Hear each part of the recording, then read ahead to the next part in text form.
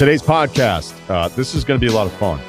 We've got Doug Gottlieb picking the entire bracket for you. So if you don't know what you're doing with the brackets, Doug Gottlieb and I go through every single pick. And then Metta, Sandiford-Artest, his career, little Johnny's talk in there as well, and how he sees some of the players of today, and life advice. It's the Ryan Russillo podcast presented by FanDuel. The road to the NBA Finals starts now, and FanDuel is the best place to get in on the action. Right now, you can check out the new and improved Quick Bets, which are back and better than ever for the NBA playoffs on FanDuel.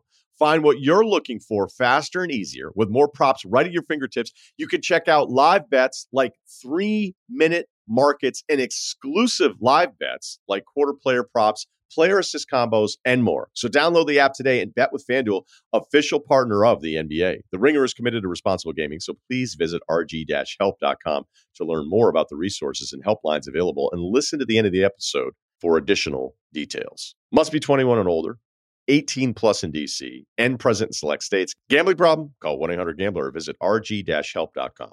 Apple Card is the perfect cashback rewards credit card. You earn up to 3% daily cash on every purchase every day. That's 3% on your favorite products at Apple, 2% on all other Apple Card with Apple Pay purchases, and 1% on anything you buy with your titanium Apple Card or virtual card number. Visit apple.co/card calculator to see how much you can earn. Apple Card issued by Goldman Sachs Bank USA, Salt Lake City branch, subject to credit approval. Terms apply. I want to talk a little baseball today. You guys know I love a good CBA discussion, and congrats to the players and sort of owners working this out. As you could see, it was very clear the owners were going for it, hoping the players would give in. Players didn't.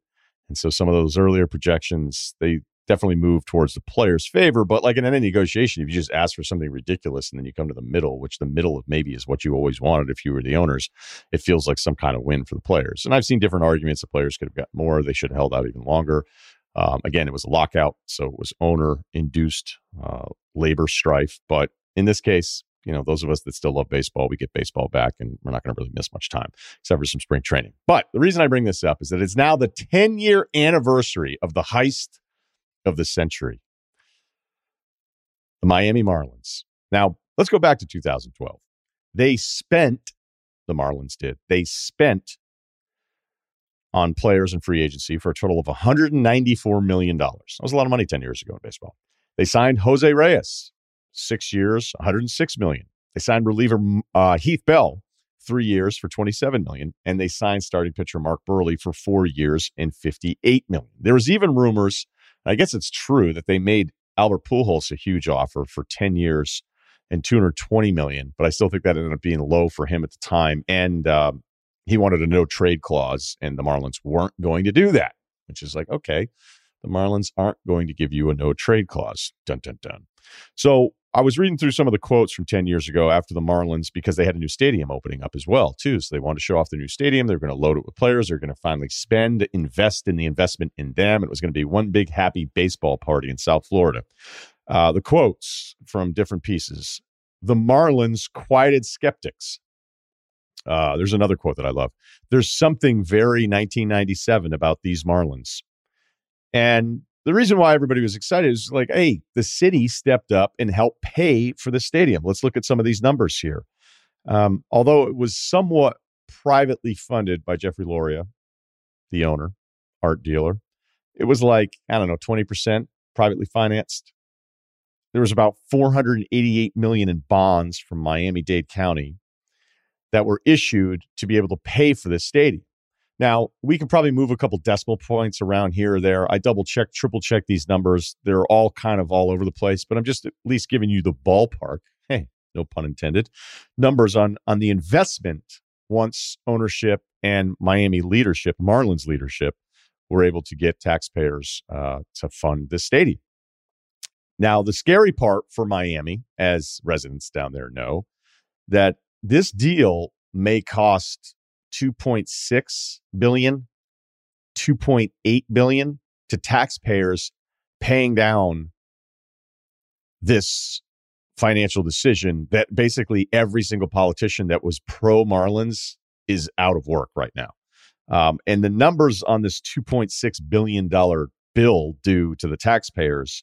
They're saying that might be paid off in 2049. So it's like, wait, that doesn't seem like a great deal. But part of the Marlins deal to the city was, well, if we sell this franchise, we'll pay you back some of the profits of that sale back to the county. So a lot of this sounds kind of good, right? Hey, new stadium, not great, mostly publicly financed. That part sort of sucks. But hey, baseball. And they just went on a spending spree in free agency. Or did they? This is why it's such a con. And this is why people should have been able to figure it out. But sometimes contract details aren't as precise as we need them to be. You want to know why this was bullshit? And it was always bullshit from day one. And after they had traded Jose Reyes, Mark Burley, Heath Bell, and some other players as well for prospects, because they traded them after they played there for a year, and they started saying, oh, well, we lost all these games. We weren't good. We had to reassess. We had to do these different things. No, you only sign these players to show off that you were actually going to spend for a year, while your intention was to never pay these players the rest of the remaining contracts, to then make the city feel better about paying for the stadium that you were going to profit off once you sold the baseball team. And you're asking, Ryan, well, how do you know this? Well, because I've never seen contracts this backloaded. And that was always my point when I finally learned about this when I was doing radio. Reyes got 6 years, $106 million. $10 million was paid by the Marlins in that first year. It was backloaded on an average of $22 million over the last 3 years. You want to tell me some contracts are backloaded in sports? I'll agree with you. There's no way this is a coincidence that all three contracts were backloaded this much. Heath Bell, 3 years, $27 million. The first year they paid him $6 million. $6 million was paid out of that 3-year deal. Mark Burley's the most egregious one. 4 years, $58 million. The Marlins paid him $6 million in the first year. The last 2 years of that deal were $18 million and $20 million. So clearly the plan all along was, hey, once they pay for our stadium, we'll pretend we're actually investing in the team. We're going to backload the shit out of these contracts, so we're never on the hook for any of this money. And we're going to pay them like less than half, and in this case for Burley, almost a third in the first year of what somebody else is going to have to pay for them later on. And they traded all of those players played 1 year. And to add to that, after everything had worked out for the Marlins, David Sampson, you may have seen him on Le Batard's show a lot, and he was, I think, the first guy off of Survivor, which is the least surprising thing ever. He said, quote, I don't have to hold back now that the stadium is built. We're not the smartest people in Miami, which didn't go over well, insulting everybody there in Miami. But then he was, I guess, trying to compliment everybody that was in that room. I mean, he has a ton of quotes over the years that don't make a ton of sense. When they were talking about potentially moving to Vegas, he was like, hopefully the casinos will buy all the tickets to keep people in the casinos and out of the ballpark. Quote, we don't care if nobody comes. We'll play in front of nobody and we'll have all the money. But here's where it gets really gross. Because the Marlins, who were bought for around $150 million, I've seen 153, 158 back in 2002. Remember, that was part of John Henry getting the Red Sox ownership, the Expos folding up, and then Loria coming down to Miami, which was the worst thing that could have happened for that community. But it was another hand-picked Bud Selig owner transaction, so I guess Bud Selig liked it.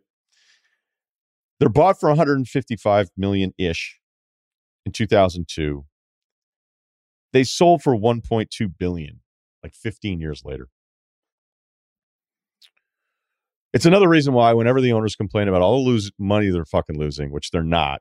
Again, my analogy is this. If I own a home where the utilities, mortgage, and insurance are keeping me in the red every month, but I know that I'm going to be able to sell the home in 10 years for twice as much as I paid for it, then I can probably handle the cost of operations. Or you'd like to think so. But that's never the math. They don't like to share that math with you because that math doesn't back up any position ownership ever has. I don't care about your day-to-day costs if the appreciation is a guarantee. And in what world is your business supposed to be guaranteed to make money? And if you don't make money, that somehow it's always the employee's fault? That doesn't make any sense. So they sell for $1.2 billion after, clearing about $1 billion on this. And then remember that part where the Marlins had to pay back the city some of the profits? Apparently that number's $5.5 million. If that number's, I've looked it up. That's what I've seen. And it would make sense that was just another way to fuck over Miami-Dade. And then Sampson, who was part of a Levitard birthday show, he came out and he was saying he was playing sort of the wrestling heel, but the video's out there. He said they started booing Sampson as he came out because, look, they ripped off the city. They lied. They pretended they signed free agents. They bragged about having a new direction as a franchise. They said that they traded the players because they weren't good, when you can tell because of the way the contracts were structured, these players were never going to stick around, and it was a total con. And Sampson, getting booed, said, quote, "Here's why I love you when you guys boo me, right? I want you to keep booing me because guess what? 1.2 billion. Fuck you." And you know what? He's right. He's right. And that's why I never take the owner's side. This episode is supported by State Farm. So look, a little rock hit your dude's windshield on the highway. And at first you're like, what is that? I'm like, oh, it's just a little mark. Nope. Now by the end of the ride, it's a big crack. And it had been a while. So I check out the State Farm app. I go, hey, this is what happened. And the funny thing is I was like, do I want to go app first or do I call? Old school guy, probably should call. It's like, let's check out the app. Not only did it take a minute to get done, they set up the glass replacement. They told me the estimate ahead of time, said, you want to go ahead with it? And I was like, now I understand. It's all in front of me, all done. I don't even have to talk to anybody. That's how efficient the insurance game has become. But really, the only words you need to remember are, like a good neighbor, State Farm is there. State Farm has options to fit your unique insurance needs, meaning you can talk to your agent to choose the coverage you need, have coverage options to protect the things you value most, file a claim right on the State Farm mobile app, just like I did, and even reach a real person when you need to talk to somebody. The app was so good, I didn't even need to do that. Like a good neighbor, State Farm is there. Learn more at statefarm.com. Good friend Doug Gottlieb joins us, and here's the exercise. If you need help filling out your bracket, we're going to fill one out every single game with Doug. We'll get a Final Four and a national champion. All right, so Doug, I have all the games. I'll run through them. I imagine in the first round or so, we can probably go a little quicker, so we'll just bang them out. Are you ready? Vermont, national champion. People are knocking their schedule. We'll get to that a little bit later because they do make threes. All right, Gonzaga, Georgia State. I think we'll put the Zags in. Yep. Boise State, Memphis. Oh, it's a good game. Now, I've seen Boise 4 times in person, and they've gotten better every time. But I've also walked away like, man, are they good? Are they just okay? It's a weird team. They won their league. They won their conference tournament. Memphis, one of the hotter teams in the country. The old addition by subtraction. Shocker there. Monty Bates gone, and they start to win. But Boise's old, man. They got old dudes. They got a bunch of 5th and 6th year guys. I'm going to take Boise State. Okay. And take a Boise State to win. UConn, New Mexico State. Closer game than people think. New Mexico State, really talented. A lot more talented than you think. I like this UConn club, though. I like RJ Cole. They have all the makings of one of those fun UConn clubs that go on a little bit of a run here. I do think it'll be a close game. Like, sit there and go like, Mexico, really? But they have way better players than anybody else in the MAC. They have a lot of size, a lot of athleticism. I think it'll be like, if I was doing gambling picks, I would take an under and close, but I think UConn win. Okay. Arkansas, Vermont. I don't know if Arkansas is ready for the Ryan Davis-Ben Chungu combo, but I do think it's a weird game, like for Arkansas. Like, they've had so many duds and no-shows, right? Especially outside their own arena. So I'm going to take Arkansas, but John Becker, man. See, everybody says he can't get a job because he's boring. Like, I don't know, is winning really that boring? First of all, he's not boring, but I could see why, if you don't know him, you would be like, oh, because he's not going to come into the interview and do the thing where it's like, it's about energy, it's about culture, it's about all these things. The guy can fucking coach, right? He can coach multiple different ways. He's had the best run of talent that UVM has ever had, even with the prior coaches before him. The fact that he's still there, and look, I love that he's at UVM, but I can't believe a bigger school hasn't hired him, because it's not just that he's recruiting to Burlington, which is a great town if you actually visit it, but it's not some destination place for hoopers. And now guys have been going there steady for years, and he's changed what they've done so many different times that he adapts to his players. I can't believe he's still there. So there you go. Yeah, how about UMass is now hired? You're going to hire a second coach, and he's like right down the road. You can't. You can do better than John Becker.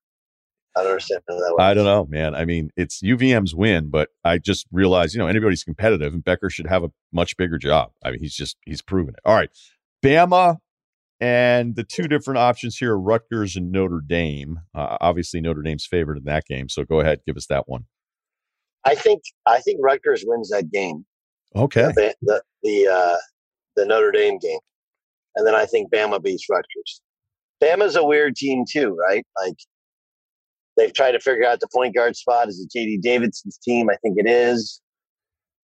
They have some total no-shows as well, but I do think the SEC is going to have a really good tournament because I think they have really good players and they're well coached. So I'm going to go. I'll go Bama, but again, this will be a close game. Rutgers or Notre Dame, either one. Notre Dame will hold the ball a little bit on them. Rutgers, they play slow and very physical. So I do think Rutgers at times doesn't really have a point guard. They play Mulcahy at times at the point. He's got like your typical white headband guy. Does every white headband guy have to be the type of guy you want to punch around there? Is that a rule? I can't believe Virginia Tech's point guard doesn't wear a white headband, Murphy. And then they got another kid coming off the bench from Oklahoma. That kid should wear a headband too. I was the kind of guy that should have worn a headband. I should have worn a headband, but I didn't. These are missed opportunities. All right, 3 seed Texas Tech, Montana State. There's a guy, Sprinkle is going to get a job, but a Texas Tech, okay. A really, really old team. They struggle to score some, but not against Montana State. Michigan State, Davidson. So, Foster Loyer is their point guard. He was like the backup at Michigan State last year. And he played for Dane Fife's dad in high school. I don't love Michigan State, but you're going to run like motion. I don't see it for Davidson. I just don't. They're really well coached and they're really good. They're one of the few teams that plays a true motion offense. Really moves it. That's hard to scout against, but I do think there's a talent factor where I think this one's really close. I think Michigan State wins. All right, Duke, I imagine, over Cal State Fullerton. We'll get to Duke a little bit later. Baylor, we'll pencil them in over Norfolk. North Carolina, Marquette. Weird one, right? Because we talked about Marquette at the start of the year, and then we pretend like they didn't exist the rest of the year. And then North Carolina, we all thought sucked at the start of the year, and then obviously they came on strong at the end of the year. I do think one way to rattle North Carolina is to make it into a run and jump kind of street ball AAU sort of game, whereas they want to be more regal. But I like this kind of North Carolina crew recently in their guards. I'll take North Carolina by slight margin. Their bench isn't very good. All right, St. Mary's against either Wyoming or Indiana. Indiana's really good, and with Xavier Johnson playing well, they're so much better. Wyoming's funky. Wyoming, if you look at their splits, the first half of the season when people saw them in the Mountain West, Wyoming generally dominated the league. In the second half, people kind of started to figure them out. They kind of invert their offense. Like they have, except for one big EK, they can all shoot, and they post up some of their guards. So they're just a little weird to play against. I'm going to take Wyoming to win the first one, and then St. Mary's to win the first round game. Knowing full well, I think Indiana's probably better, and Indiana St. Mary's be a hell of a game. Both like to play slow. Both will play like in the 50. They're both really good defensively. But I think St. Mary's beats Wyoming. That's what we'll go with. All right, UCLA Akron. UCLA. Texas, Virginia Tech. Virginia Tech, people very upset about an 11 seed there. I'm not sure they watch Virginia Tech all year, but that's all. They just parachute in and they watch in March and they're like, oh my God, Virginia Tech, ACC. Like, yeah, the ACC actually sucks. Texas is a hard team to figure, man. They just go stretches without scoring. Stretches. I'll take Texas. Purdue, Yale. Closer than you would think because Purdue doesn't really guard, but they're so big. Purdue. You had a really good. Well, I'll wait on Purdue a little bit later because I You want want to to do Jade Ivy? I want to do it later though as we keep moving here. Okay. Murray State. Murray against San Francisco. 7-10. Murray. I like San Francisco. Seen them all year. I think the speed and quickness. They have like a speed and quickness ability that nobody else in the Mountain West has. I think Murray has that. All right. Jabari Bouye's he's a stud fifth-year guy for San Francisco, but he's just quicker than everybody in the WCC, and I don't think that's the case when they get outside the WCC. All right, we'll pencil in Kentucky against St. Peter's. All right, Arizona. We'll just go ahead and put them down as the 1 seed. That's Wright State Bryant. People are wondering. Yep. Dude, that kid from Bryant. All set with that. He's exactly what you think a white kid from a school in Rhode Island that you'd never heard of would be like if he led the country in scoring. Right? I just always thought it was funny when you'd be like, you get that I don't defend Marshall Henderson, right? Like, you get that I don't like, whenever like certain players get criticized, you'd be like, so does that mean you think I like Marshall Henderson? You think I like watching this? All right. Seton Hall, TCU. Oh, good one. I'll go TCU. Over the Hall. All right. Yeah, kids in the Hall. All right, Houston, UAB. I really liked Houston before injuries, and I like UAB. I'll go Houston. Yeah, they're missing like 2 guys, and they're still winning games, huh? Yeah, two starters, 2 of their best players. It's unbelievable. Kind of crazy. All right, Illinois against Chattanooga. I want to be close, but I'll take Illinois. Okay. Colorado State against Michigan. Everybody loves that Roddy kid from Colorado State, the football player. Hey, Roddy? Yeah. Yeah, he's from Minnesota. He's good. I don't think I don't think Michigan's guards are great. I think Colorado State will eat them alive. I'll go with Colorado State. All right. Tennessee against Longwood. Yeah. Okay. Moving on. Ohio State, Loyola.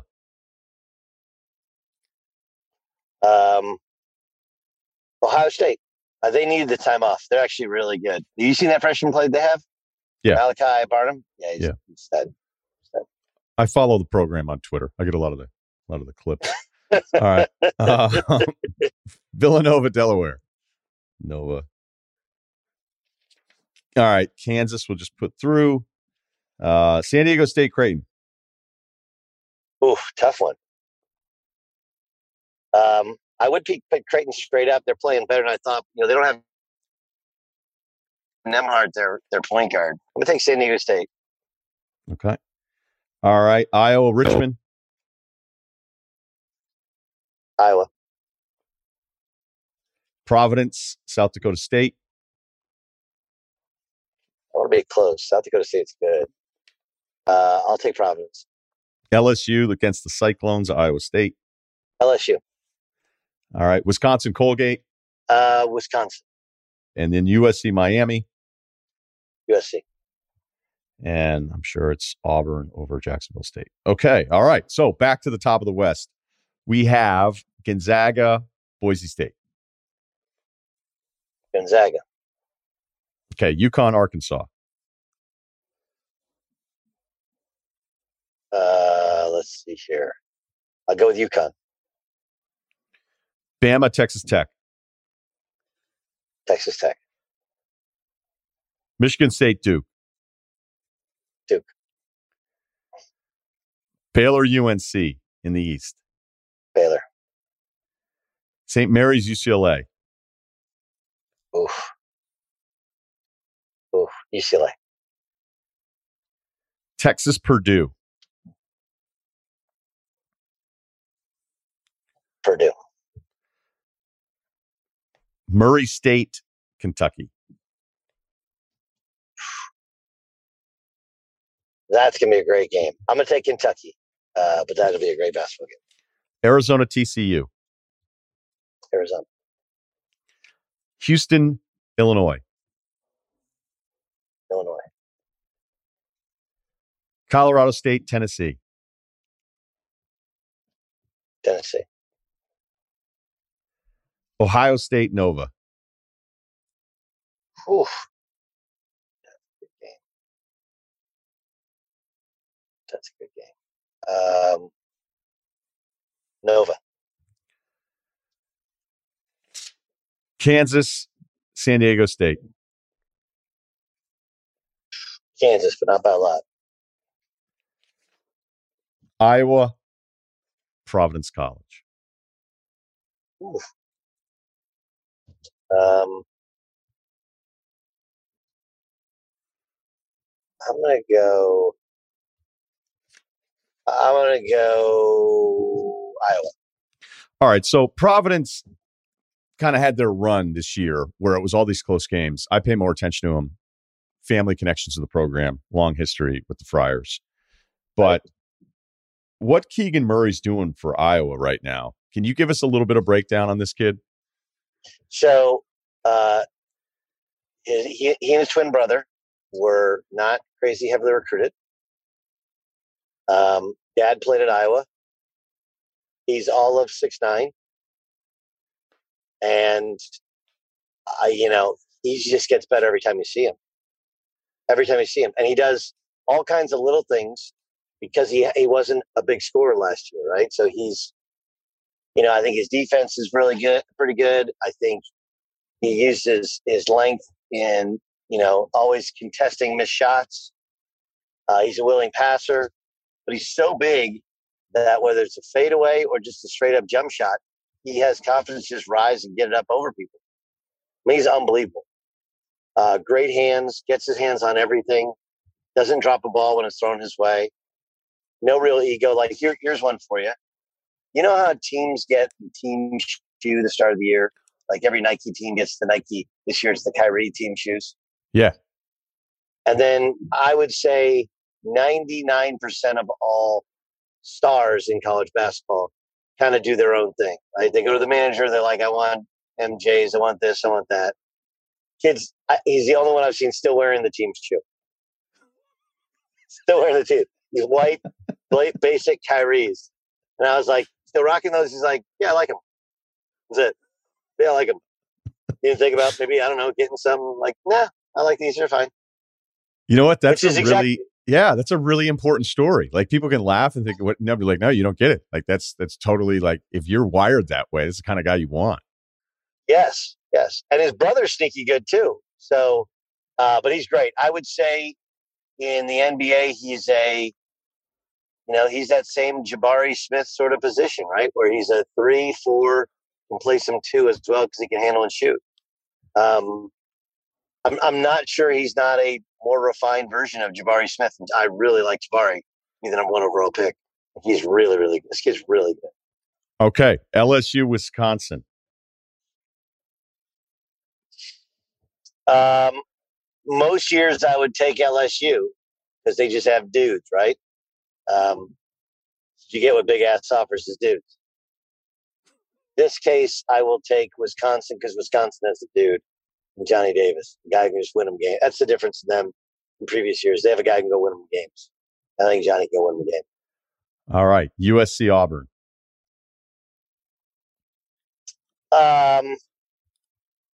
Auburn's guards can drive you crazy.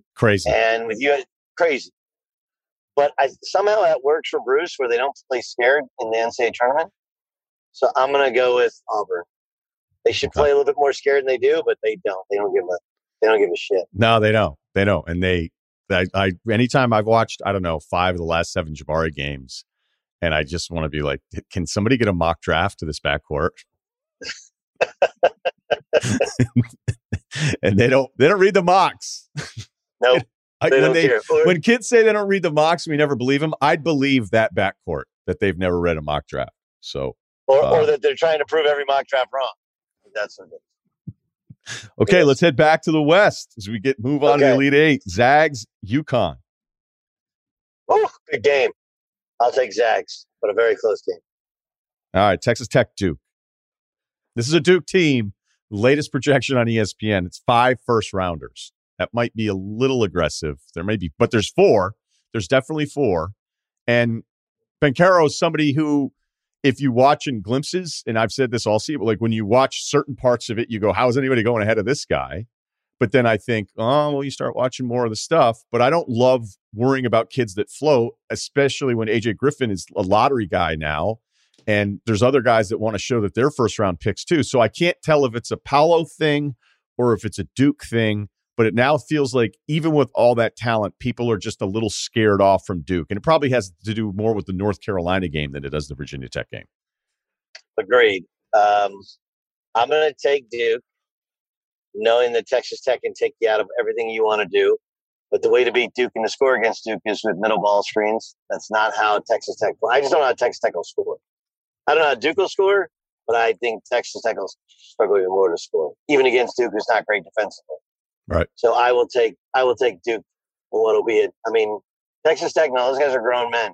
They got like 4 that are 24 years old or older. So they're going to get after you. That one's a game for the under, but a game I think you take Duke because they can just score a little more. So where are you on Paolo then? I like him. I like him a lot. I mean, I wouldn't take him ahead of Jabari. I'm honestly not sure I'd take him ahead of Keegan, but I like him a little bit more than Chet, just because I have so many questions about what Chet's body and game looks like when he puts on 30 pounds. Okay. All right. We'll get to Chet. I just don't know. I just don't know where it goes. All right. Because he doesn't have big shoulders. Baylor, despite missing a ton of guys, and maybe people are cooled on him a little bit here against a UCLA team that, makes it to the conference final. I think that's maybe part of the knock on UCLA and Arizona. Some people think that, I don't know, do you think the Pac-12 was worse than any other Power 5? No, the ACC was worse. The bottom of the Pac-12 is pretty bad. Right. It's pretty bad. Okay. They're all bad. I mean, but their bottom of the Pac-12 is bad, right? Like you're talking Cal, and they're also traditionally good programs, right? Cal, Washington, Stanford, like those are good programs to be down at the bottom there. Utah, awful. So, and Arizona State was disappointing this year. Colorado is still disappointing. So, yeah, I mean, basically, and then Oregon, I think everybody thought Oregon would have this finishing kick and would be in the tournament and make some noise. They're not. So it's fair to say that of the Pac-12. That doesn't take away from UCLA's team, though. Like, you can come from a shitty league and be good. I think UCLA wins this game. All right. Purdue, Kentucky. Oof. Great. Give me your Jaden Ivey here because he's a projected top 5. I have one team that told me they have him second. Now, that's not the final decision maker, and I don't think this team's going to be in the mix, so it doesn't matter. I have a bigger thing that I'm working on with the top picks, but I would agree with he's so impressive physically. But I think, as you said, I forget which game. Was it the Illinois game recently? I forget where you were like, what the hell's going on? I watched him a couple days. I watched him a couple days in a row. And, yeah, there's a connectivity issue there, it feels like, where he's playing and kind of doing his own thing. And Purdue is playing and kind of doing their own thing. It doesn't always feel like it's one thing. But he has traits that you're like, wow, he's got a gear nobody else has. For a kid his size, too. Because he's a good 6'2", 6'3". He's got good positional size. And he's a freak athlete with that kind of Russell Westbrook explosiveness and downshift. And then he's incredibly agile going to the hoop. But his game is also very underdeveloped in terms of some of the refinement in going to the basket. Like, he knows how to snake a ball screen, but sometimes when he goes up to shoot, he leaves himself in a position where he can only shoot, he can't pass, or he goes up to pass, he can't shoot. His shot that he has is more of a kind of a set shot, which he's gotten to where he can really make. But I do wonder, if he can shoot off a ball screen or off a catch a little quicker in the pros. He's really, really talented. But the issue with him is there's a level of confidence that borders on arrogance with how he carries himself. And look, we've seen it with other guys and it's worked. There's a lot of criticism of Trae Young when he came out of not being kind of one of the guys. Michael Porter Jr., like those guys scouts call them bubble boys, right? Where they're raised with one thing in mind, that's to become a pro basketball player. and they miss some of the, I guess, lack of a better word, normalness of just regular dudes. And I think Jaden might fall into a little bit of that. There's definitely an awkward sort of interaction with him and his teammates. They know he's more talented than they are. He knows he's more talented than they are, but it's all about how it translates, I guess. And you can really see it in person, and I'm not the only one with this thought, right? So what does that mean for the NBA? Well, like, look, he's going to have way more space to get downhill, and he'll be incredible. If he continues to improve his jump shot the way he did from year 1 to year 2, he should be incredible. But if you're going to be the face of a franchise and star player, guys have to want to play with you and play for you. And I don't know if he's that guy just yet. Yeah, and by the way, that's my take. My Illinois call, it was the Indiana game. Illinois, he was terrific. He just had a bad game against Indiana. I'm not saying I'm writing him off. All right, so Purdue, Kentucky. You got Kentucky then? Yes. Okay. All right, to the south, Arizona, Illinois. Arizona. Tennessee, Nova.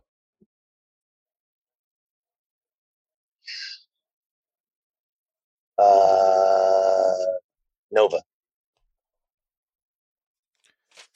Kansas, Iowa in the Midwest.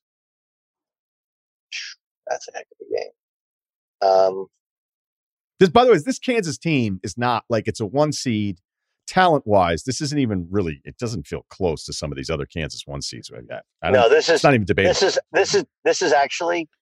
I could make a case. Not only is this Bill's best coaching job, but one of the things that happens to Kansas in the NCAA tournament is it does become about Jimmy's and Joe's, right? Like, it shows how great a coach he is that they can win their league with this group, but this is not a national championship group.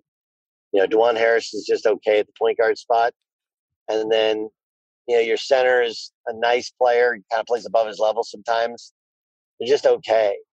I mean, Ochai Abaji's freak talent. He's become a great player. He doesn't strike me as like an alpha that can carry this team to a national championship. So I'm with you. You have me against Iowa. I'll take Iowa for the win. Why not? All right. America needs farmers. Wisconsin, Auburn. Auburn.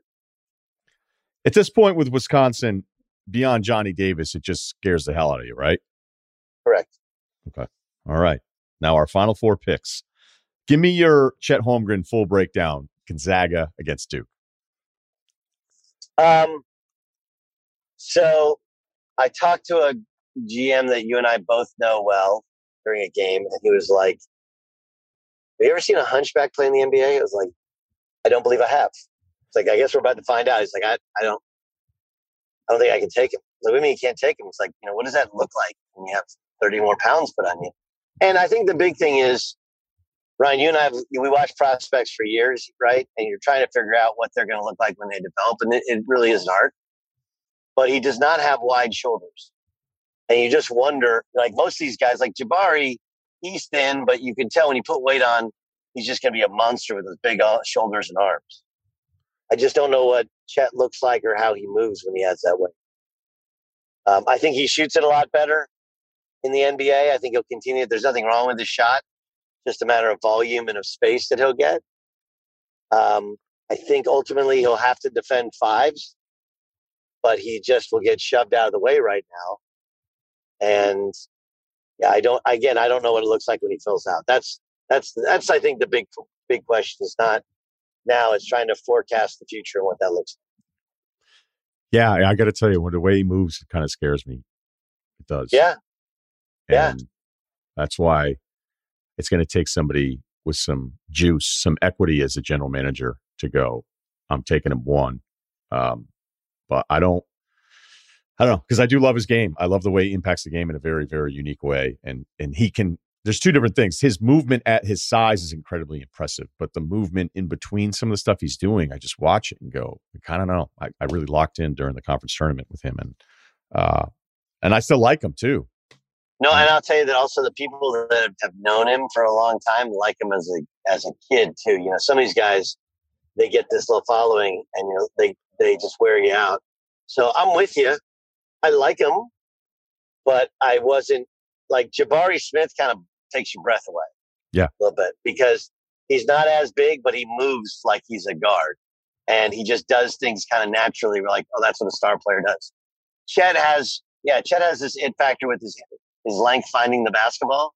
And I do believe that he'll be a big shot maker just because, again, like Durant, just shoot over guys. But he doesn't move like Durant, doesn't rebound like Durant did when he's a freshman.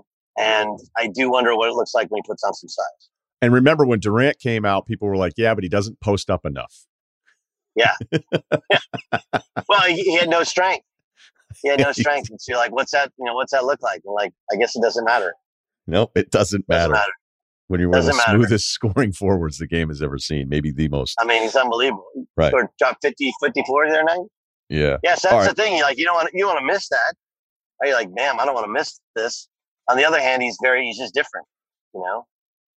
Okay, let's do the Final Four in the title game. We'll wrap it up here. So Zags Duke in the West. I'll take Duke. Okay. UCLA, Kentucky in the East. Kentucky. Arizona, Nova in the South. Arizona. Although Nova, you don't want to play them. No thanks. Iowa, Auburn in the Midwest. Wow.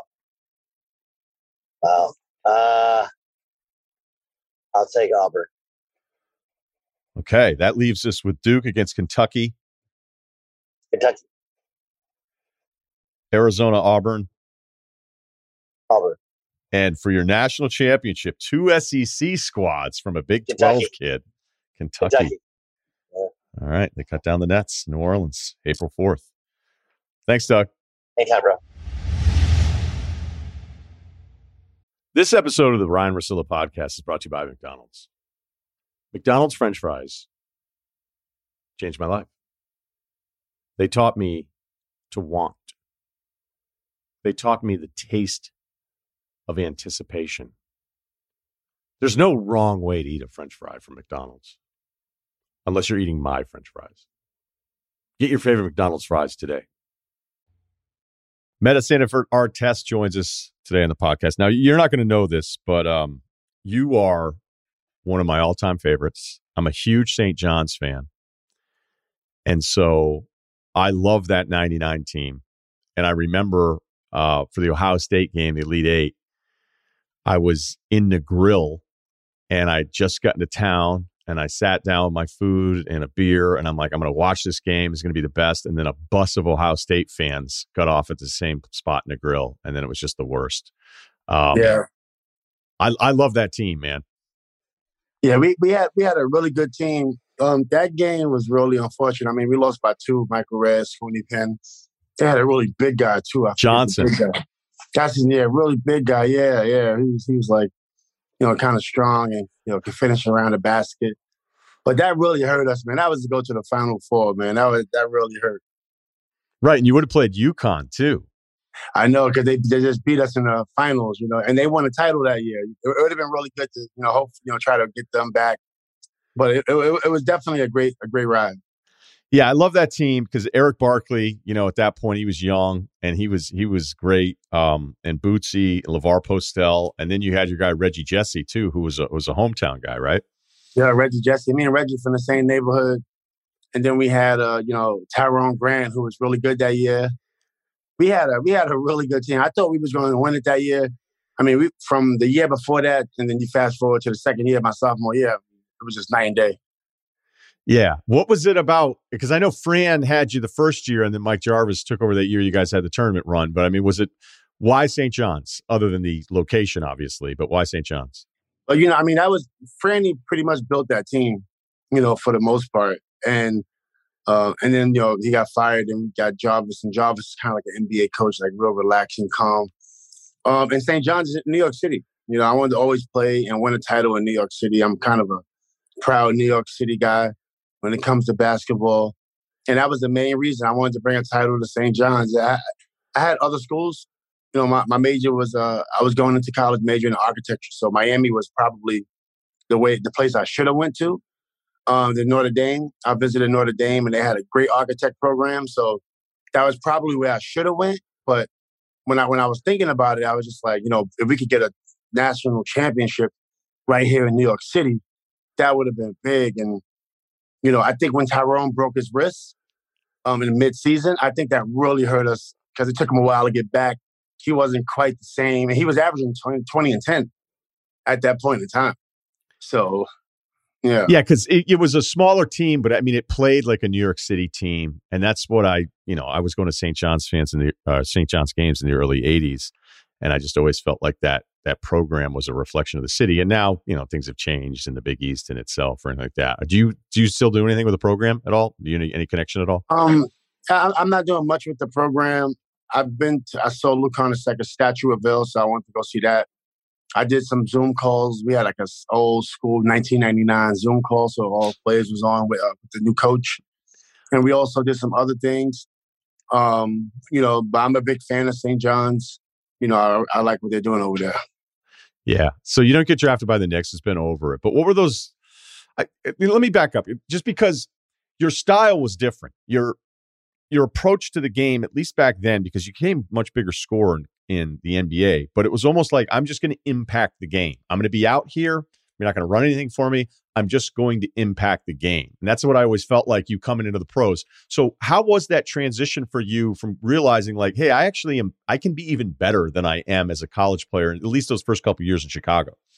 Well, I mean, it was all about the teaching. I knew I had the work ethic. I mean, I was 6'6" and, a really good NBA body. I don't think I got a lot of the teaching that other players got, but I had the heart. But when I got to the NBA and I got with Larry Bird, one season I got with Larry Bird and Chuck Person, my scoring started to go way up. Working with NBA people, you just get better. Working with Pete Myers. I worked with Pete Myers a lot my rookie year. So, a lot of credit to Pete. And then in Indiana, got with Isaiah Thomas, as a head coach. Then Isaiah got fired. Then I got with, Chuck Person in the summertimes, and then Larry Bird, playing with Reggie Miller, things like that. I mean, you're just going to get better. And I always knew I could score, but scoring wasn't important to me because I know the game of basketball. The game of basketball, it's the little things. That's what wins the games. So playing for Riverside Church, with Ernest Lodge and Derwin Player, we had Lamar Odom, Elton Brand. None of us ever averaged over 15 points. So we knew how to win just by playing hard and just being ready. So when I got, to St. John's, it was the same type of basketball. I was probably one of the best on the team, but I wasn't demanding the ball like that. It was like everybody just moved the ball, and let's just win, right? Deflections, charges, steals, hustle, dive for the ball, that type stuff. But when you get to the NBA, everybody's not on that same page. When I got to the NBA, it wasn't a lot of that. Like diving, my rookie year, it was just like, I didn't know what was going on. We were losing. And then I figured that I had to score the ball because that's the only way I can control a game. So I got better on my offense so that I could be in control. So for the majority of my career, the ball was going through me in Indiana, Jermaine in Indiana, then Sacramento. I immediately became, number one option. Houston, with Yao, with Tracy. You look in the playoffs, I averaged 20 plus. And then with the Lakers, I didn't really have to do much, but I was with Kobe and Powell, right? R.I.P. Kobe. So at that point, it was just like sit back. But I was 29 in my prime when I was taking a huge roll back, which was like not ideal for a 29-year-old when you're trying to get one more contract. But for the majority of my career, I was pretty much the offense was going through me for the most part. How important was it for you to get out of the city of Chicago? It wasn't important. I wanted to stay in Chicago. Mentally, I wasn't ready for Chicago. Right. But I've heard you in other interviews where you admit that it wasn't so much the basketball part of it, but the off the court thing. Like, did you? Oh, yeah. I didn't want to leave Chicago, honestly. But I think like when I first got there, the first thing I did was went to the hood. Like first thing I did, I went to Robert Taylor. I was in Robert Taylor Projects, Cabrini Green with some of my friends. I was always really comfortable in the hood. I would drive back to New York City, go right back to Queensbridge, stay in the hotel next to Queensbridge. So at that, I was really comfortable, and I wasn't really comfortable in, a setting where it's professional, you got money, you get your own apartment, so I was just always in the streets as much as possible. And then that kind of like, I was living kind of like two separate lives, like playing, I was playing with the Bulls. Um, and it just didn't set in that, I was an NBA player. It didn't set in quick enough. Were people surprised? Were people like, whoa, Artest is here again this weekend? Or, after a while, I imagine people were normal about it, but go ahead. Not really, because I'm from Queensbridge, where Mobb Deep is from, Nas. So people knew I was from the project. So when people see me, and Mobb Deep was hot at 99, so, and people knew I was from Queens because I always talk about it. So just being in the neighborhoods, it was just like, oh, the Red Hummer's here today, stuff like that. All right, so you make it to the Pacers. What was the best conversation you had with basketball about Larry Bird? Or what's the best basketball conversation you had with Larry Bird? I had lots of conversations with Larry Bird about basketball. But mainly it was like how to score. I remember asking, Larry, because I was working with him like every day. When Chuck Person was on the court, Larry Bird was like sitting kind of on the side, coming down when he get a chance. The work ethic was there, and he gave us time. This is one of my favorite moments in the NBA. I wish I could have stayed longer, but Larry Bird gave his time. He gave a lot of time to me. Well, that one, maybe 2 seasons, maybe 2 summers, I think. And he, getting my elbow in to shoot because I wanted to become a better shooter. So him and Chuck kind of got my shot right. Chuck got my drives right. Larry also helped me with driving. So then, as you can see, the next season I was coming back. I was on fire. I was almost averaging 25 and still the best defender. I mean, that was a recipe for MVP that year. But it wasn't all me. It was a lot of Larry and Chuck.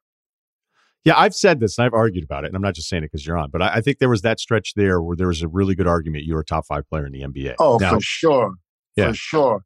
I was top. I mean, I made third team All NBA, so that's top 15. That was the year before. Then I came back averaging 7 more points. Like, it was top 10, top 5 for sure. Did you notice, like, how did people, because that's different, you know what I mean? Like, we've had Kawhi, we've had Giannis, we've had some really good development stories, but usually if you were going to be one of those guys, we kind of knew right away. So did you notice how other people were talking to you about it, whether it was on the court, your teammates, or that kind of stuff? You're like, what's going on? I was just dominating. My position, even the year when I was an All-Star, I know we had, I think my guy Vince Carter and my guy Tracy was there, but we was the best team in the league. I felt like I should have started that year, not because of anything else, but we was just the best team. You know what I'm saying? And then I remember when Coach Carlisle, it was the end of the game and we lost that game. And I was like, it was the end of the game. I was like, Coach, you put me in the game, man. Like, his All-Star game, put me in the game. Maybe he had team. I'm like, this season, this is my season. You know what I'm saying? So I want to be in the game, put these guys on the bench. But, with that being said, it was a point in time where, all small forwards had to come through me. You know what I'm saying? When the brawl happened, I kind of took a year, man, I had the year off. And then I got suspended again, the next season, for being detrimental to the team. So that's like, more than 82 games of out. So I got up to about 273. And then when I got to Sacramento, it took me a while to come back, but I never got back down to that weight I was at. But I was still averaging 20 a couple times, averaging 18. I was still playing very well. Made a first team all defense again, and different things like that. But it wasn't, the rhythm was, the rhythm wasn't there like it was in Indiana. It wasn't there. Yeah, that peak Indiana stretch, although it was short, when you came back, I'm like, oh my God. I'm like, what happened? Oh, yeah. And I was like, it was crazy. This is on. We've talked about the brawl a million times. I don't know what else is left to be said about it at this point. But is that how you got up to 273? What happened? Well, I was training hard because I thought I was going to come back that year. So I was training hard, but then at one point I just got depressed, man. I'm just like, and then I was suspended indefinitely. You know what I'm saying? So I didn't even know like what that meant. I mean, that means indefinitely, right? So it's just like, at this point, what else am I going to do? Like, I'm training, I'm not playing, nobody's saying anything. So I kind of stopped working out and party a little bit. And, I mean, you talk about a 25-pound difference, which was, I was still young. So I was young enough to hold the weight and move it. And then as I got older, my weight went back down a little bit. But it was really unfortunate because I was in such a good rhythm. I was in such a good rhythm, man. It was really unfortunate. What was the worst conversation you had with David Stern as you were trying to figure out when you were coming back? It wasn't no bad conversations. I mean, he just did a job. It wasn't like, it would just come to the office and, RIP David Stern. It was just like, come to the office and smiles, because it is what it is at this point. You know what I mean? How you doing? Hey, Mr. Stern, how you doing? Like, it wasn't like, hey, I want to play, even though I really did want to play. But that was it. It was, and I actually spoke to him. I interviewed him like maybe 8 years ago before he passed away for my website. So, I mean, we had a solid conversation. I mean, a solid relationship after. I wasn't happy with the suspension at all. But, relationship was kind of solid. It was just business, honestly. Oh, so it was pretty functional is what you're telling us. Like, it was just, yeah. I wasn't happy with suspension. I'm never going to say I was happy with that. Right. I wasn't happy with suspension at all because, I overreacted, but, I didn't start the thing, But, with that being said, but the relationship, I mean, it was just business. I understood I always understood that this is not my business, and so understanding that, you just move on, So you wanted to go to Sacramento or you didn't want to go to Sacramento? Well, when I got traded from Indiana, I was back and forth like, hey, I don't want to be here. Oh, I want to be here. I just playing too many games. You know what I'm saying? Then finally, I was going to the paper. In the locker room is different, right? I can be in the locker room or go take a meeting in the office with the general manager and vent. I don't want to be here, whatever the case may be, and then get over it. But when you do it publicly, that's where you tie the general managers and the organization's hand behind their back. You know what I'm saying? So I gave Larry really no other choice because I said I don't want to be here. He wanted me there, but I said I don't want to be here publicly without him even knowing about it. So then what happens is he says, all right, cool, we're going to get rid of you. And then the next day I said, oh, man, please take me back. I don't want to go. I'm just like going through a lot. And at that point, it was too much because it's just going back and forth. So I gave Larry no other choice, which was very unfortunate. So I'm not saying I didn't want to be a King. I'm saying that, I handled it very unprofessionally. So when you asked Larry to keep you around at that point, once it had become public, what happens? Like, I know you got traded. It was just too much damage, man. Too much damage. The brawl happened. They had my back. They supported me. And then I come out the next season and say, I don't want to be there. Because it was actually, I mean, I was very irrational. You know what I'm saying? Very irrational. And I'm super competitive. So one of the things, there was a couple things that happened that year, right? One of the things was I really didn't want to go back to Detroit in the Indiana uniform. Not because I didn't like Indiana, because I was traumatized. I was super traumatized. So I was really scared to go back, honestly. And then the other thing was I was always very, I would say, stubborn. You know what I'm saying? I was stubborn, just like, whatever, any great player, whatever the case may be. So I didn't want to change because of the brawl. Like, I didn't want to take my foot off that competitive gas or how I feel about myself because of the brawl, when I really should have. I should have been more, I should have had more empathy, I guess, towards everyone. But me, I take it up another notch, instead of realizing that, hey, the situation that happened put everyone in a tough spot. I didn't have that type of, empathy, when I was young. It was all about me, honestly. I was very into myself.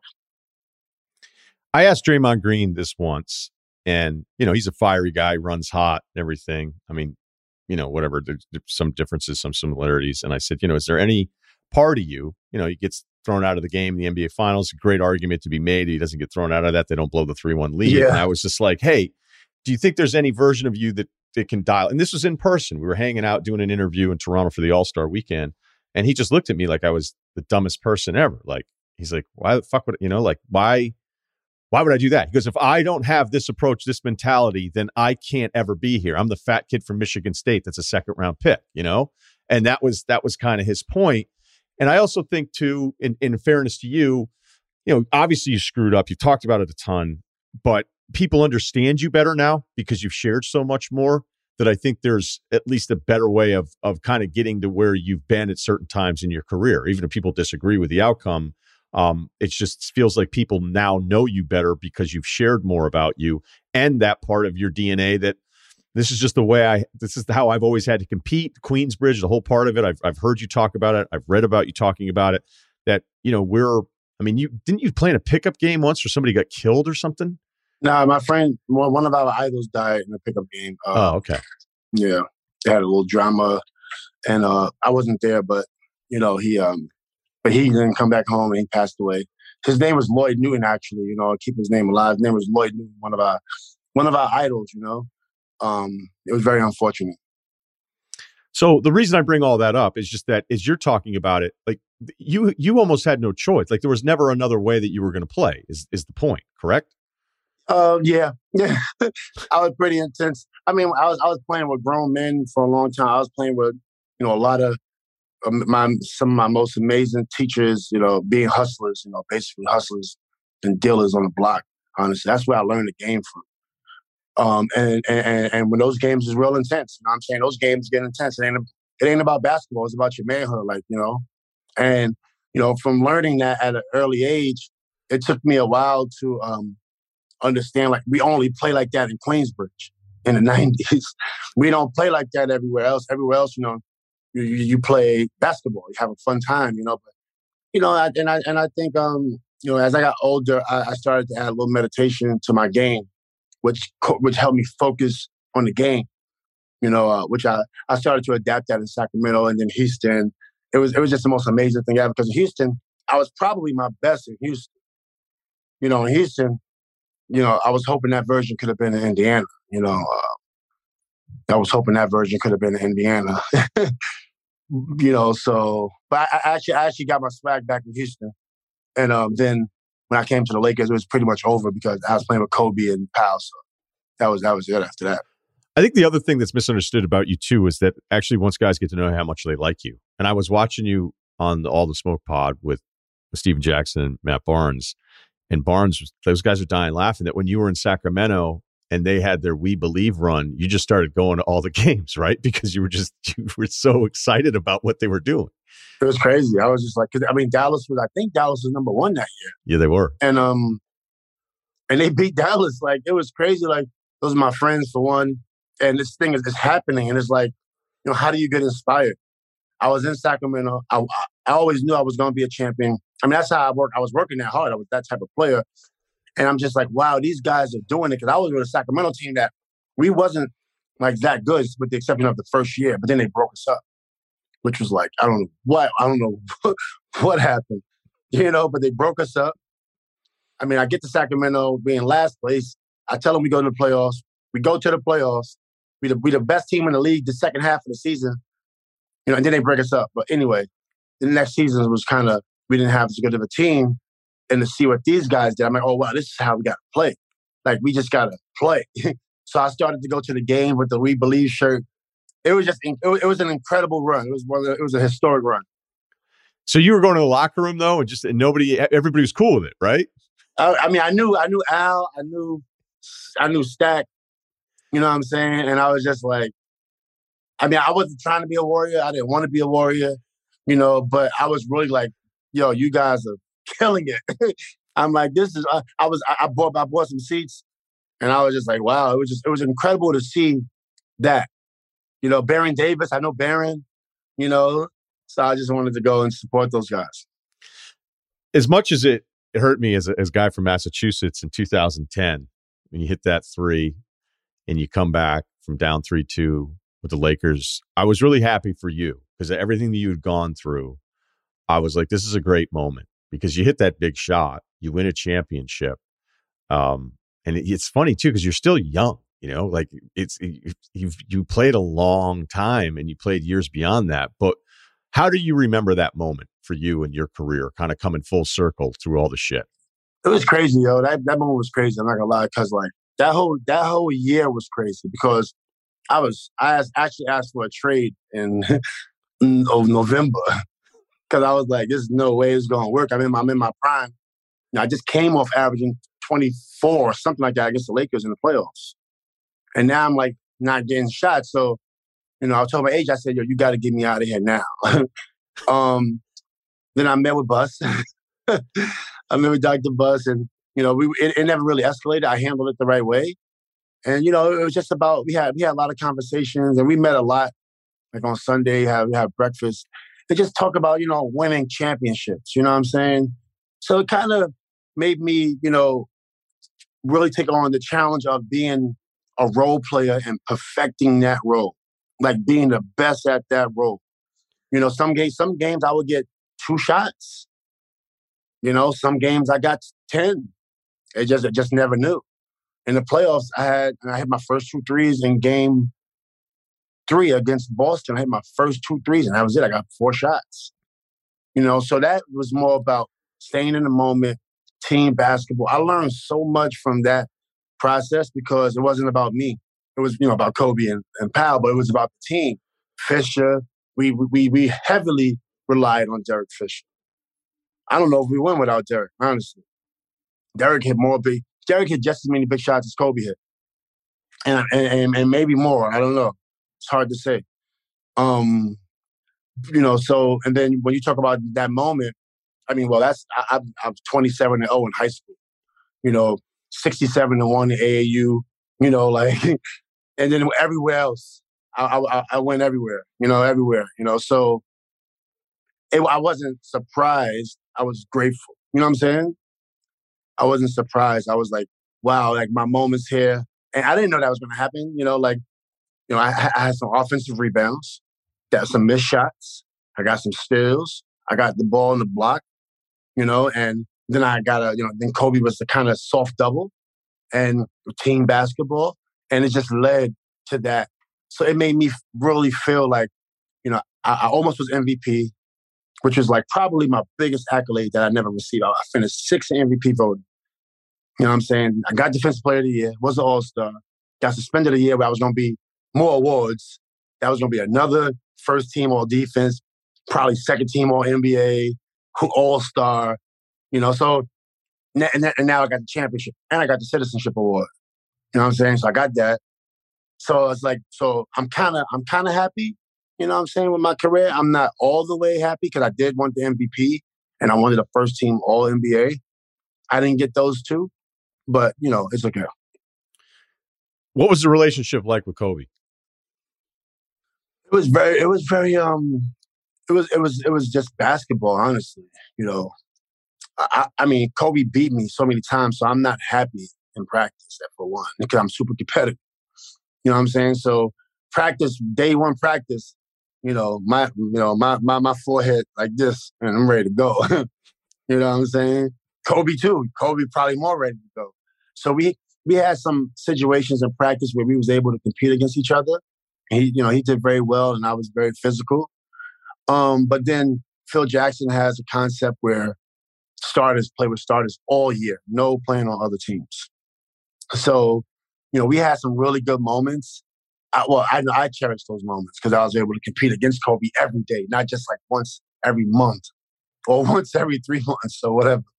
So, and he loves challenges. I mean, you can be as physical as you want with him, and he embraces it. He thrives. So for me, at times, he's our best player. So at the same time, I don't want to overdo it. I don't want him to sprain a finger. I don't want him to, but I still want to be physical because I'm competing and I'm trying to get better. And he just embraced it, which was like really cool. So we had a lot of, we talk a little smack, but then that was like when I first got there in 2009, 2010 or whatever, only maybe 3 weeks of really competing like that. Because after that, we just went to the starting group. And then that was it. We was on the same team for the entire season in every practice. So it was, it was great.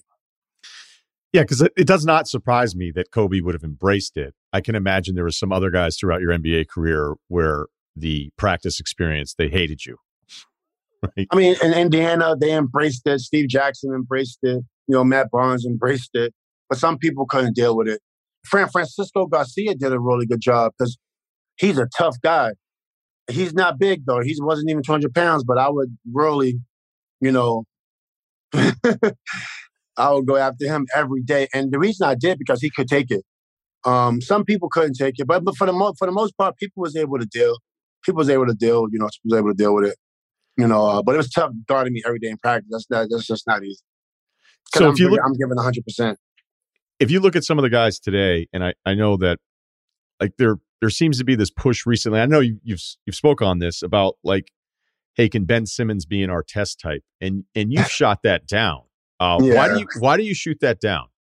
Because my career is not. Listen, man, my career is not what I want it to be. I just don't think it's fair to compare me, even though, I'm definitely one of the greatest wing defenders ever played.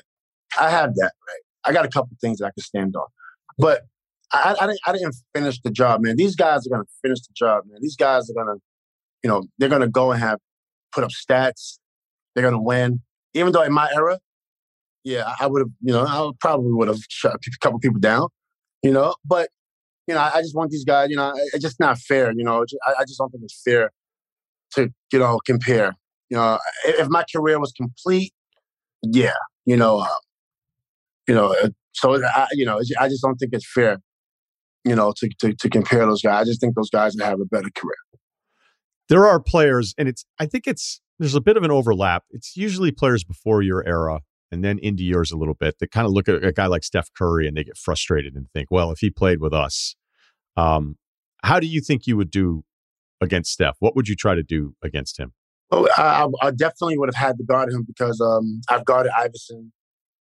Anytime a player was scoring a lot on the wing, anywhere, honestly, but anytime a player was scoring, I would come up with the assignment. I would have to guard him even. But now you're talking about a 255-pound, 260-pound, small forward guarding Steph Curry, who quick. That would have been difficult because I think that would have been a little bit difficult because even when I had one good game against Iverson, I guarded Iverson twice, where I was the assignment for that game. One game he might have had 13 or 15, and then one game he might have had 30 or something like that. So I can't really compare against Steph. But if you want to just like compare the games when I did guard point guards, that's the only thing, and it would probably have to be in my prime because I don't know if I could have guarded Stephen Curry after 29. But if you look at what I did against Kevin Durant in the playoffs in 2009, I mean, if you look at how I was guarding those screens, I still look at that and I'm like, wow, that was a work of art. When you look at how I was dodging each screen at 255 pounds, 260, that's tough to deal with. So Stephen Curry, I don't know. It's hard to say. I would have had to be in my prime to sustain him. I got to ask, I'm sorry, because I got excited again when you talked about Iverson. What do you do? What do you do when you go, okay, all right, Iverson's the assignment tonight? What are the first things you're thinking about, the adjustment throughout it, talking to each other? Take us through that whole experience. Well, I remember the first time they said, I was in Chicago or something. It had to be Chicago. I think it was Chicago. And I remember they was like, yo, you guard Iverson tonight. Contain him. And I remember I wasn't really nervous, honestly, or anything like that, but he's so quick. You know what I'm saying? So and he's strong. He's not strong, but he can take any abuse. You know what I'm saying? I'm not too big for Iverson. You know what I'm saying? So you can't really rough him up. You know what I'm saying? So that was difficult. He's going to get in there. He's going to bump. He's going to get N1s. It was really weird, like, to see him do that. And he was successful. I mean, I played against Iverson a lot of times. And for the most part, he was putting up numbers. Would you guys talk to each other at all? I didn't talk to nobody. No one. You never said anything. No. Nah. Nah. There's nothing to talk about. I don't want to get dinner with you. I don't want your number, nothing. Like when I was playing, I was very like competitive. It stopped when I was like probably, I gotta say, maybe like 2013 or something. But I grew up I grew up where you wasn't supposed to talk to the other opponent ever, like ever. After the season, if you see him on Bahamas or something, you say what's up. But like you wouldn't even. Season, but I mean, you wouldn't even be talking shit or anything like that. You just nothing. No, I didn't talk shit. I just like nothing. Just like you know what I'm coming to do. So it's that self-explanatory. You know what I'm saying? But I wasn't talking. I didn't talk trash. I didn't talk trash to anybody, you know. I never talked trash. And nobody really took. Maybe Paul. Paul did try to talk trash to me. Pierce, what did he say? Paul is probably the only one. And then Kobe, because actually, yeah, Kobe, Paul, but then that's it. I don't think anybody else, I never had any back and forth with. Okay, but you just laughed when you said Paul, because if anybody knows Paul Pierce, that's actually pretty predictable. All right, so what did he say to you? What did you guys talk about? Well, Paul was started, for one. Like, nobody was starting talking to me at that time, right? But Paul is crazy. Like, Paul would just start out like, you can't guard me. Like, he's incredible, man. Like, Paul is crazy. That was one of my rivals that we didn't really get a chance to, like, but we did. Actually, he's probably my only rival for me personally, because they swept us in Indiana one year. Then we came back and swept their ass. And then we beat them in the finals. So, but I feel like if I was in Indiana and just stayed in the East, that rival would have been really cool. But it just didn't come to life like that. I'm a big Paul fan because I just feel like there's a part of him that, because it wasn't flashy, he's just not appreciated. Why was it so hard to guard Pierce? Well, I'm not going to say it was hard. I'm going to say, no, I'm not, because nobody was hard to guard. Some people could do things like, you know, Kobe could shoot. Durant's tall and fast. Like, I mean, it is what it is, you know? So, but Paul had everything. Like, he could shoot. You couldn't give him an inch. You literally couldn't give him an inch. And people will always say, why are you always up on Paul like that? Because if I give him any room, he gonna score the basketball. I have to be in constant denial against Paul Pierce the whole game. I can't let him touch it. You know, because I mean he get one dribble, bump, fade, that's cash. You know, one dribble left, that's cash. He can finish. He pretty athletic too. You see what I'm saying? So that was, he was super clutch. Also super clutch. So it was all sorts of things I had to worry about when I had to play against Paul. When you watch somebody like Durant or Giannis now, you defended Durant. You never dealt with Giannis, right? No. Yes, he was young and he was real slim. He was real slim, yeah. I don't know. I'm kind of asking you to compare the two. I don't know if you want to or not. I mean, they're different. I think they both amazing. They definitely different. They're not the same. Like right. Giannis, when he first came into the league, everybody's seen him. You could just. I think I threw him on the floor one time. I think I might have threw him on the floor. And now, he's throwing people on the floor. It's night and day. And he grew, I think. I don't think he was that tall when he first came into the league. I think he's 7'1". I think he's 7. Yeah, he might be 7'1" or 7 foot. Which is like crazy. So, and then Durant kind of got more wiry strong, but Durant was real skinny when he came in. He filled out. But by the time it was like 2012, he was ready. But like 2009. He was still really good. He was having 20 plus, but I don't think he was ready, at that point in time. You know what I'm saying? So, I mean, I would love to see those guys, go at it in the playoffs, whatever the case may be. They two different players. I mean, Giannis is for sure, one of the most dominant players I've ever seen. He's a dominant player. He could have played in any era. This has been a great time chatting with you, Metta. Before we say goodbye here, I wanted to double check on a couple things because I know you also have CBS, your Beyond the Edge deal. Tell us about that, and then we're going to get to the Metta Panda Club stuff as well. Yeah, man, we got a CBS show called Beyond the Edge that I was a part of. The same producers that produced Survivor, and it's probably the most adrenaline I had since Game 7. I've never, ever experienced anything like this competition that they put us through. And I never had a feeling like this with the exception of Game 7, finals, or any other big game that I played in. And that's what this is. This show is nonstop. And I really hope people enjoy it. I can't wait to watch it. Again, I didn't see it yet. I was part of it. But it was an insane experience. And it's, you know, in the jungles of Panama.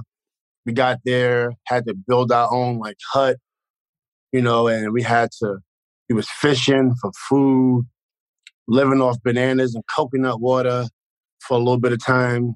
You know, we was sleeping in the pitch black jungle. They removed, I think, 16 boa constrictor snakes. So it was like all types of poisonous spiders, monkeys. They cleared out the area, but, you know, these monkeys were for sure present. And they were not happy, you know, that we were there. How many days was this? I can't speak on too much. Okay. Because, you know, things happen. But it's 10 episodes, which probably equated to, you know, maybe 2 weeks. But I can't like tell you everything. Yeah, no, I got it. I don't want you to get in trouble here. All right, so that's Beyond the Edge on CBS. So Metta will be in that one. And then I also know with the Metta Panda community, you got X versus X Sports and the Metta Panda Club. You guys have a million things going on. So just give us a sense of what's going on. Yeah, man. So the X versus X Sports is the platform I started so basketball players could get exposure and basketball enthusiasts. Some people dream of, you know, playing in the NBA. Some people dream of coaching, being a general manager, being a referee. Our platform, X versus X Sports, allows you to connect with basketball players and do that, you know, and get exposure, you know, for doing that locally, where some people work 9 to 5. They don't really have time to play basketball in between that time. So our platform allows you to stay connected with the basketball community in your area. We also do stats on our platform. You can post content on X versus X Sports, the app, you know, follow us on Instagram. And now we paired up with the Metta Panda Club, which we're doing NFT basketball games, the first ever NFT basketball games. We have people where we let our fans on our Discord vote which players, you know, do you want to give an NFT to, or you can vote for that. Tonight we have a game, a women's game, which is going to be launching that. And we have a couple other NFTs that's dropping, and all focused on basketball. So definitely, if you know nothing about NFTs, follow us at X versus X Sports, direct message us, ask us questions, and also the Metta Panda Club with 1T. And, you know, direct message us if you want to get on the white list. You can do that. You know, so we're just trying to connect offline and online basketball for the local community. I'm not really targeting like top pros like a lot of other companies do. I'm focusing more on the everyday player and the player that's trying to make it. So that's kind of where we're at with it. Well, that sounds that's a lot going on. I'm excited about the CBS stuff there as well. Look, as a long time Johnny's fan, I've rooted for you your entire career, and it was great to get the chance to hang out. All right. Absolutely, man. Thank you. This episode is brought to you by La Quinta by Wyndham. La Quinta by Wyndham has everything you need for your next business trip. From free, high-speed Wi-Fi to fitness centers to free bright-side breakfast with fresh waffles, eggs, and more. Book direct at lq.com. Tonight, La Quinta. Tomorrow, you shine. Apple Card is the perfect cashback rewards credit card. You earn up to 3% daily cash on every purchase every day. That's 3% on your favorite products at Apple, 2% on all other Apple Card with Apple Pay purchases, and 1% on anything you buy with your titanium Apple Card or virtual card number. Visit apple.co/card calculator to see how much you can earn. Apple Card issued by Goldman Sachs Bank USA, Salt Lake City branch, subject to credit approval. Terms apply. You want details? Fine. I drive a Ferrari 355 Cabriolet. What's up? I have a ridiculous house in the South Fork. I have every toy you can possibly imagine. And best of all, kids, I am liquid. So, now you know what's possible. Let me tell you what's required. All right, what do we got here? 6'2", 225, 28, recently moved into a fixer-upper about 6 months ago. I got married 2 months ago. I have a friend who I had to convince my wife to let me invite to the wedding. He's been one of my best friends since childhood all through college. Wow, so childhood all through college. He can just be a nightmare when he drinks. He loses his mind, starts fights out of nowhere, runs off and disappears for a few days, stuff like that. Runs off and disappears for a few days. I can't really describe how bad it is. It has definitely messed with our relationship. The wedding is a destination wedding within the United States, but still an unfamiliar area that can be dangerous to run off by yourself in. Oh, God. All right. Anyway, I convinced my wife to let him come, and it goes great. No problems at all. I start to think our relationship is getting back to where it used to be. We text a few times over the next month about sports, other bullshit. Out of nowhere one night, I get a text from him asking to borrow $50. He's never asked to borrow money before, but I figured tough times and sent it right over. Over the next month, we talk again here and there. No mention of paying me back, but still haven't hung out since the wedding 2 months ago. One day, I'm doing some work on my house, not really looking at my phone, so I don't distract myself. Really trying to get this house done because on top of being newly married and just wanting to stop living in a construction zone, we're trying to have a baby. Anyway, I finished my work for the day, checked my phone. I have 5 text messages and a missed call from this friend asking me to come to the bar. It's late and I haven't answered in a few hours, so I figured no need to answer and I go to bed. I wake up the next morning, 2 texts at 1:50 a.m. saying, quote, might need a place to live soon, and quote, any chance. I try not to be heartless. I want to help people out where I can, but no mention of paying rent, and he brings nothing to the table construction-wise. Also, no explanation as to why he needs a place to live. Last I checked, he lived with his parents. Also, no time frame on how long he needs to stay. It's been about 24 hours since I saw the text. I haven't responded, and he hasn't mentioned it. Should I just continue to ignore it as a drunk text? No clue what my next move is. I tell you what your next move is not fucking having this guy move in. That's the most simple part of it. If you were by yourself, and it's great that you have a big heart, I think that, that's a commendable thing. But it also, like, as you read this out loud, you're like, what the hell's wrong with you? Why would you even think about introducing this kind of deal to your life? It doesn't make any sense. Do you want your wife to hate you? Like, why would you go, like, whatever there's every relationship's going to have a lot of problems. This is adding one. Now, if we want to move back to your line on this and being a little bit more sensitive to the issue here, clearly your friend has some real issues. And I don't want to diagnose stuff necessarily over an email here, but with my own experience with certain friends, guys you grow up with, guys you become close with, the guys that go in and out, the getting hammered and disappearing for days move, like there's something going on there. All right. And I'll leave it at that. That this is a pattern of stuff where it reminds me of like a couple people where I would say that their day to day is very tough for them. So I think you're totally clear. I know this sort of is a shitty thing to say, but like when somebody has a pattern of this kind of behavior and then they send you crazy texts all the time, ignoring them sometimes is the right move. Now, somebody'd say, hey, that's ridiculous. If you care about this person, you need to reach out. You need to make sure that you can all right, but there's a line of how much you can like be mentally supportive here. There's a line of how much you'd exhaust yourself knowing that you still have your own stuff that you want to do in your own life. So if you want to feel better about it, you can pull them aside and do the thing that almost none of us do, and certainly men don't do very well, where you go, hey, what the fuck is going on with you? All right. Like, I've known you your whole life. We know the whole deal. So when you send me this kind of stuff, like, is there something that can be done other than moving in with me? Now, if it were just you and clearly you care about this guy, then maybe you could help him get back up on his feet. That $50, I don't think this email is about the $50, but I think in this case, it doesn't make any sense for you to be inviting this in to not only your life, but your living situation and whatever family that you're trying to put together here. So you could reach out about it and try to get there. I don't know that you're equipped for it. I don't think I'm equipped for it, certainly in this case, but there's some patterns of stuff here that are alarming, but also kind of your own answer to your email that this isn't really a tough debate here.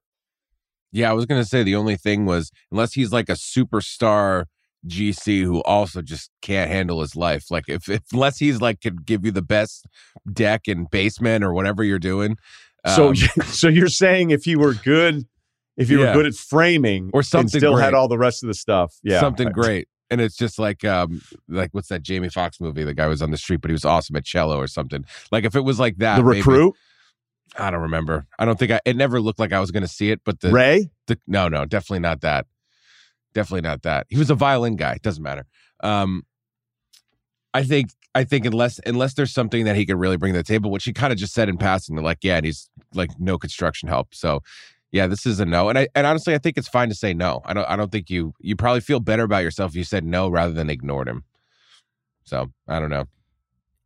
I think Kyle's right. Like, see if you can, if there's some demo work that needs to be done, like give him some things to do. But would it be ridiculous to kind of reach out to his family and just be like, hey, like just kind of notice some things, like what's going on? Just like at least try to figure out the source of the problem to maybe see if you could find a solution in the future other than, just saying no or ignoring him. I mean, at least do a little bit of something. It doesn't mean that you have to take him in and have him live in your place for a couple months. It just do a little investigating, talk to some other people who that know him, and just say, what the hell, can we figure out what the hell is going on so we can help this guy? I mean, I think you could do a little bit that doesn't include, basically having this guy be your roommate for a while.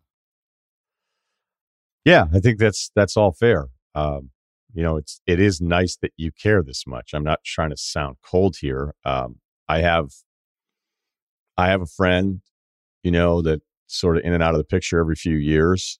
And I hear from him, I don't know, every couple of years. And the phone calls are like, they're tough. I had him saying he could tell by my breathing that my shoulder was dislocated on the phone. And he was like, are you working out? I was like, yeah. He's like, what's going on? He's like, I could tell by your breathing, the pace of it, and I was like, okay, man. I was like, good talking to you. Great catching up. There comes a time in your life where you just go, I don't have time for this. You don't have time for it. Yeah. Yeah. Simple as that. I don't think you need to apologize to anyone for like having a life and being busy, but I also think that there are a few little things you could do to just see what the deal is. And if you can help, you can help. If you can't, then, I think your conscience is clear. And some guys respect no. Like, so, some guys don't respect if you're like, oh, let me see, I got to figure it out. And then they sort of are latching onto that little window that you're giving them, the maybe, because you really don't have the stones to say no, or you haven't said no because you haven't gotten back to them. Like, some guys respect no. Like, yeah, they might be like, oh, dude, you suck. But then you move on. It's once you get wishy-washy about it and like, don't really put your foot down, that maybe they'll kind of weasel their way into trying, even though it's never going to happen. It could just make it way worse if you don't actually address it. That's all I'm saying. Yeah, apathy would be the worst situation there. Like if your friends don't even care enough to respond to you. If tough love is better than no love, I guess. Exactly. That's what I mean. Yeah, I know that, doing these emails, these life advice emails, in a way you kind of want to cover every angle. Because I know that there's probably a portion of the audience listening going, well, wait a minute. Clearly there's this, and this with this guy, and somebody needs to do this and be proactive about it. And how will you feel about, like, I'm already processing all of that stuff. I'm looking at it simply as how would you act if you just got married and you're trying to have a kid and you get a guy that's pretty unpredictable asking you to move in. All of you would say no. It's not you, me, and Dupree. Like, he's not awesome. Like, I get it. Was Dupree awesome? I thought he was. It's not a shock. He was like skateboarding with the kids in the neighborhood. I don't know. I just don't think it would be as fun-loving as that. True. Okay, let's do another quick one. How to tell my friend I'm not going to live with him anymore. 23-59160. He changed the names so that we don't have to. Like many Midwesterners, I moved to Chicago after graduating from school last summer. Since then, I've been living in an apartment with one of my old fraternity brothers, Ben. He's a good roommate, and we haven't had any big issues. Despite this, I won't be renewing our lease, and I'm planning to live with another friend moving to Chicago named Matt. Ben never did anything wrong. I'm just better friends with Matt and would rather live with him. Ben and I have known each other since freshman year of college, and I still want to be friends with him even if we aren't living together. How do I break the news to him without ruining our friendship or making him think I don't like him? Thanks, guys. I would just tell Ben, hey, I'm moving in with Matt. As soon as possible. Yeah, that's it. Now, maybe even find someone else to, right? That kind of takes it the edge off. You're like, I think this guy will take my spot. Yeah, I don't know about that part of it. I would have rather any situation where we had where they were like, hey, I got a subletter. I'm like, who's this? I would rather lose the apartment and start over again. I don't need Todd moving his futon in and being like, hey, I have a better futon than what you have. Like, yeah, but it's mine. And then I have to put it in storage. Yeah, but I have one and it's better. The hinges are better. All right. So guys breaking up with other guy roommates. Yeah, I can understand it's a little delicate. And you're right, Kyle, telling him as soon as possible so that it's not Like, that's where you can really fuck this up, is you wait until the last moment because you want to delay the confrontation. And by delaying the confrontation, you put him in an impossible spot where he's like, well, if you knew this the whole time, you should have already fucking told me. So yes, great job, Kyle. Tell him as soon as possible. But I mean, come on, you want to live with Matt. Matt sounds cooler. If a guy gets really mad at you for wanting to live with a different guy and then you break up his friends, that's on the original roommate. Yeah, it's fine. Yeah. Like, I can't get mad. Like, I'm getting along with Steve. Steve and I live together. And I'm like, hey, but I really want to live with Kyle. But Steve, I still want to be friends. I mean, this sounds a lot more like dating than it does living situation. If Steve is going to say we're not friends anymore, we can't talk because I moved in with Kyle, then all right, Steve, see you later. I don't think guys should get mad about this stuff. I mean, yeah, I was going to say, I don't even think you have to come up with any other reasons. Oh, it's closer to work, whatever. I don't even think you need to do any of that. I just think it's be like, how do you want to do this? Do you want me to try to find someone? We can talk to the landlord or whatever. Because moving does suck. Even though you're moving in with your new buddy or whatever, it's still going to suck for you even. So for now that this guy has to, who's probably been counting on staying another year. Because honestly, even in this place that, I don't love, but I would be counting on staying another year than having to pack up all my shit and pay some guys to help me move my stuff and whatever. So, I mean, it sucks for no matter why you have to move, but I just think it'd be better for him, your friend that, you're trying to maybe remain friends with. It'd be better if he could take his best shot at moving rather than like finding out when you decide that, there's only 2-3 more weeks that we'll even have to worry about this because then I can move in with Brandon or wherever the fuck he is. Yeah, there's really Brandon, no magic. I don't know where Brandon lives. Yeah. There's really no magic phrase or whatever that you could say that's going to make it better on the guy who you're leaving, Like either he's going to accept it or he's not going to accept it. And you've already made your choice as to which friend you're more interested in hanging out with. So, as Kyle said, just tell him early, be honest, and, hopefully you guys can still hang out and have fun. But if not, like, you made your choice. So it is what it is. So we wouldn't lie here? No, I don't think I would. Well, what, lie and say what? Like, this guy's helped me with rent or something? Or what are you saying? Because the lie would give you a much better chance of preserving the friendship with the original roommate, right? But give me an example. Like, what would you say? I guess that the lie could be, as long as it's not like about like a weird money situation. Maybe you could say the rent's better. You could do that. Be like, hey, listen, we found this place. The rent's crazy and it's rent locked. Don't worry about it. But like, it's just better. Don't ask questions. Yeah, it's just better. And honestly, I can get to work so much faster. I got to do it, buddy. Maybe if you just do that and leave no room for... Yeah, but all that stuff like is pretty easily Googleable. And he could, right? He could probably tell whether or not it's closer to your work situation or not. Maybe. So it has to be true. The money. Be like, this dude, it's unbelievable the money we got this thing for. Be like, I'm gonna shovel the driveways and I'm gonna get like $800 off rent in the winter. So, I got to do it. Personal, buddy. Yeah, I got to do it. I just got to bring the trash out and it's gonna be like unbelievable savings. You wouldn't believe it. All right, we'll hammer life advice a little harder a little bit later this week, but we're just packed with awesome stuff. Thursday's show is going to be incredible too. So good stuff all around. And by the way, for Thursday, I've got a bunch of GMs and front office people. I'm hoping to get up to, I don't know, maybe 8 or 9 teams to chime in on how they see the top of the NBA draft. But obviously some teams are a little less likely to share that stuff if they're going to end up with one of those picks. So that's the holdup because I was going to do it today, but we're going to do it Thursday instead. So I'm just trying to get more people in on that. Thanks to Kyle and Steve. Please subscribe to the Reiner Soul Podcast. We're on your Spotify.